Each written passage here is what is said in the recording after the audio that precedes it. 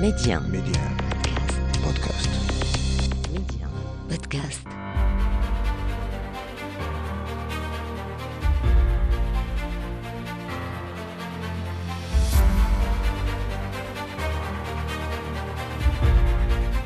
أهلا بكم إلى عدد جديد من مغرب التنمية. وبعد نحو عقدين من جذب المستثمرين، المغرب اليوم يعتبر نموذجا رائدا اقتصاديا.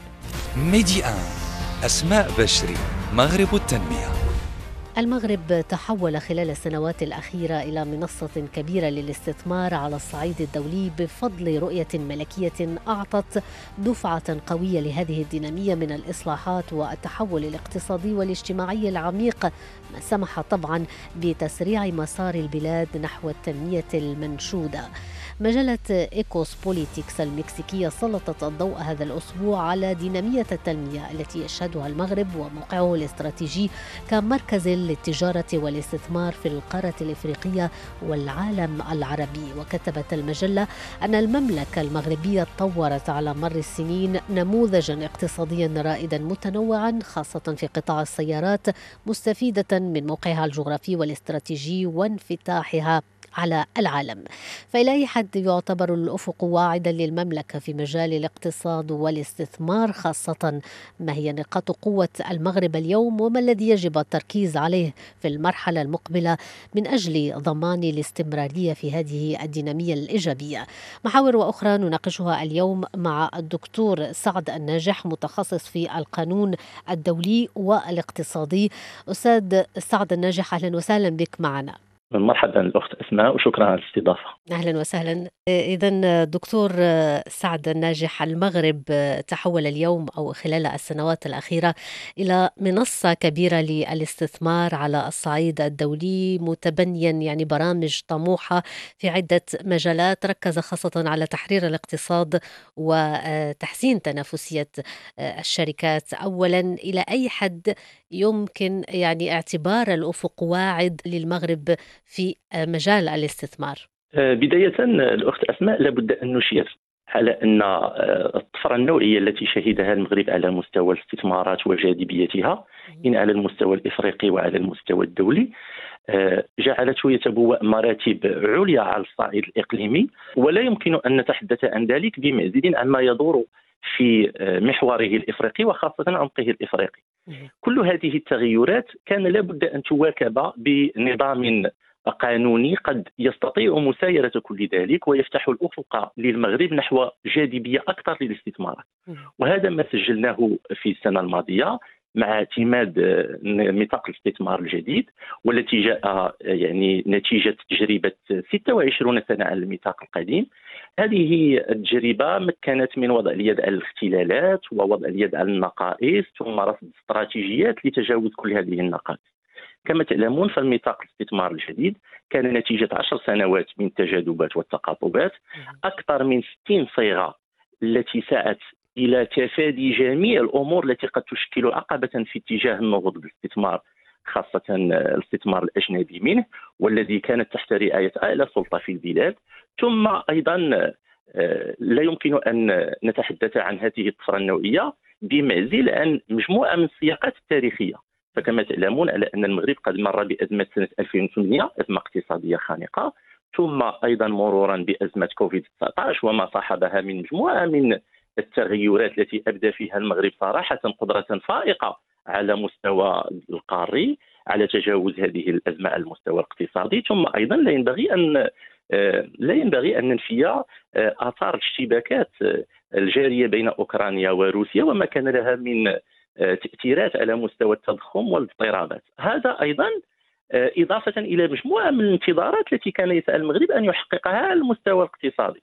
فالمغرب يسعى جاهدا إلى تجاوز تبني استراتيجيات الفلاحية التي ترتهن دائما إلى التساقطات مع ما أبدته من محدوديات، ثم أيضا بعض القطاعات الخدماتية كالسياحة وإلى ما غير ذلك، ثم أيضا الارتهان إلى مشكل الطاقة والتبعية إلى الدول الأجنبية. إذن كل هذه المعطيات أدت بالمغرب إلى مراكمة تجربة قوية على المستوى الاقتصادي، أدت به إلى تبني اقتصاد ثابت ومتجدد ينبني على الصناعة، على الإنتاج، على البحث العلمي، ثم أيضا السعي إلى نوع من الاستقلالية على مستوى الأسواق الخارجية وتقلباتها. كل هذه العوامل كان لا بد لها أن تبوئ المغرب بالمكان الذي أصبح يتبوأها الآن على مستوى الإفريقي والدولي، خاصة بعض الدول المطلة على البحر الأبيض المتوسط. كما أن هذه الأمور كلها تتقاطع وتتماهى مع بعض مخرجات النموذج التنموي الذي يسعى من خلاله المغرب إلى أن يصبح قاطرة تمكن من تحقيق نوع من الإقلاع الاقتصادي على المستوى الوطني والقاري. نعم، إذن كما ذكرت دكتور سعد الناجح، طفرة نوعية عرفها مجال الاستثمار في المغرب حتى استطاع المغرب أن يكرس اسمه كأرض مميزة للاستثمار على المستويين الإقليمي والدولي بمجموعة من المساطر الإدارية، أيضا بهذا الميثاق الجديد للاستثمار. اليوم بعد نحو عقدين من جذب المستثمرين بفضل انخفاض تكلفة اليد العاملة، انتقل أيضا المغرب من بلد منخفض التكلفة إلى البلد الأفضل تكلفة بالاعتماد على منتجات ذات جودة عالية بالتسويق لعلامة المغرب. كل هذه العوامل كيف ممكن أن تنعكس اليوم اقتصاديا على المملكة، خاصة في هذه الظرفية وهذا السياق المتسم غلاء الأسعار بظرفية اقتصادية خاصة، وفي نفس الوقت إلى أي حد يمكن الرهان على جلب المزيد من الاستثمارات؟ صحيح. فالمغرب بتبنيه هذه القواعد الجديدة استطاع أن يشكل منطقة جذب، خاصة كما أشرت أستاذة على مستوى خفض التكلفة. فالمغرب يتمتع بمجموعة من المقومات من على مستوى البنى التحتية وقربه من أوروبا، ثم أيضا توجه نحو تكوينات أكثر جاذبية تتماشى مع متطلبات السوق الدولية، ثم أيضا هذه التكلفة المنخفضة يتدخل فيها أيضا الأجر اليد العاملة المغربية مقارنة بالدول المنافسة على الصعيد خاصة الأوروبي. ثم أيضا سعى المغرب إلى تجويد أعمال المؤسسات البنكية التي لم يعد دورها فقط هو توفير الإمكانيات المالية والمصاحبة، بل إلى أن تصبح شريكا لدى مجموعة من المستثمرين خاصة الأجانب منهم في إطار الشراكات العام والخاص.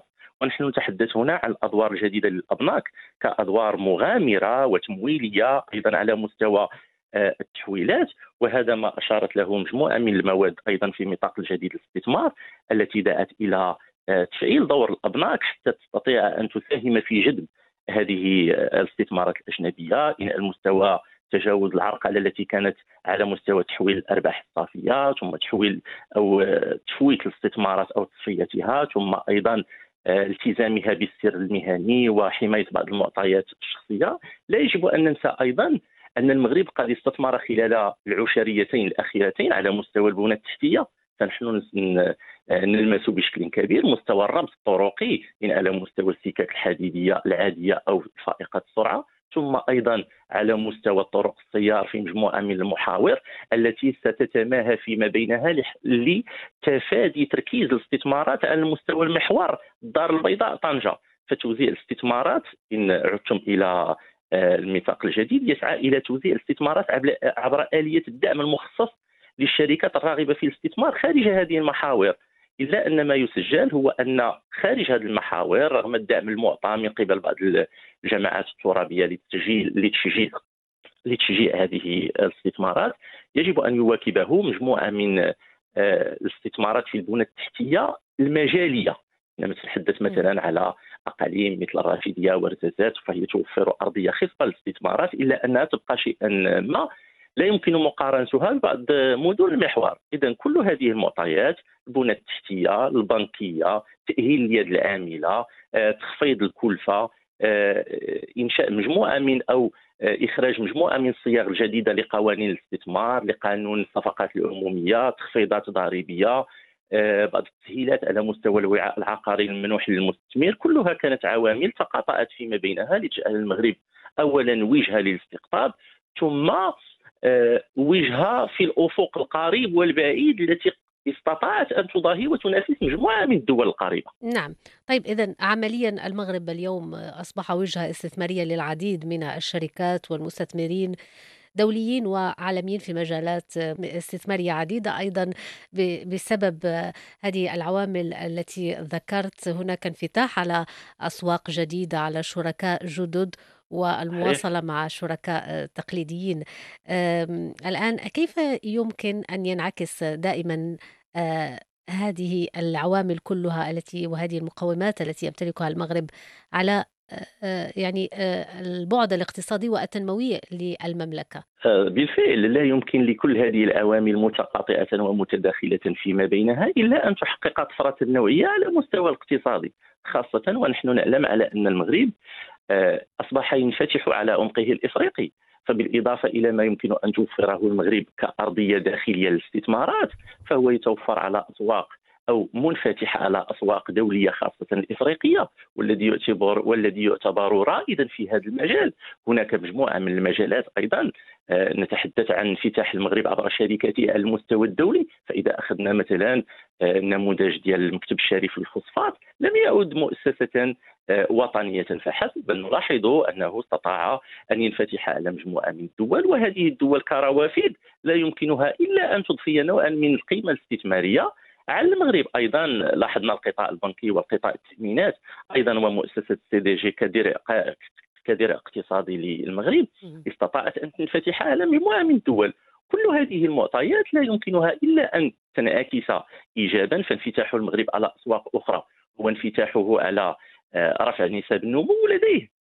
دونك هذه كلها عوامل لا يمكنها إلا أن تؤدي إلا ليصبح المغرب رائدا في هذا المجال. إنه طبعا أيضا الميثاق الجديد للاستثمار اليوم يجعل من السياحة أحد القطاعات التي ستستفيد من نسب مهمة من الدعم، يتجاوز 5% من الدعم المقدم لقطاعات أخرى، خلق صحيح. أيضا 200 ألف فرصة شغل بقطاع السياحة، وتحقيق عائدات تصل إلى 120 مليار درهم في أفق سنة 2026 في حسب معطيات أخيرة.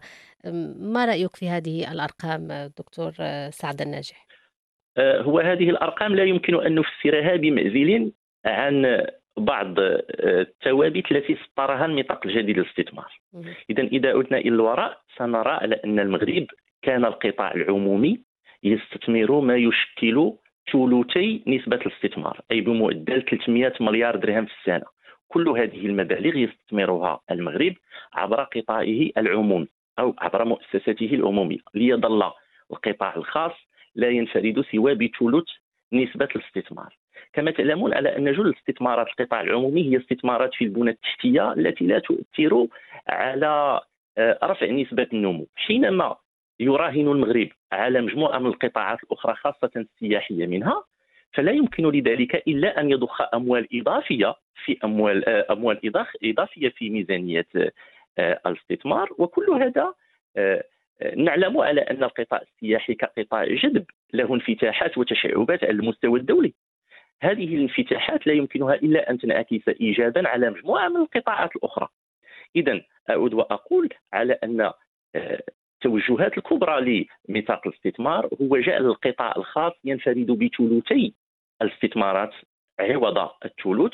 ونحن نعلم على أن الإمكانيات التي يوفرها القطاع الخاص من كفاءة، من تجربة، من حسن تسيير، لا يمكنها إلا أن تراكم تجربة أخرى للمغرب وتنعكس على مستواه الاستثماري. نحن نعلم على أنه فقط خلال انفتاح على مباريات كأس العالم والنتائج التي حققها المغرب على المستوى الكروي قد أدت إلى جذب نسب كبيرة من السياح.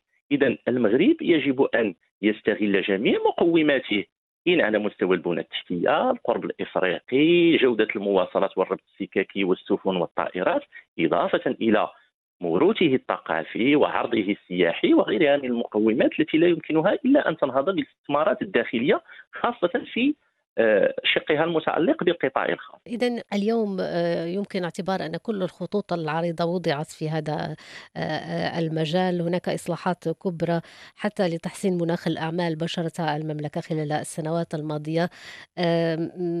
بالنسبة للاستثمار هناك مساطر إدارية يعني تحسين مناخ الاستثمار بالمغرب من أجل ضمان هذه يعني الاستمرارية والاستمرار في هذه الدينامية الإيجابية التي يعرفها المغرب، والتي تحظى طبعا بإشادة اليوم دولية. ما الذي يجب اتخاذه في المرحلة المقبلة؟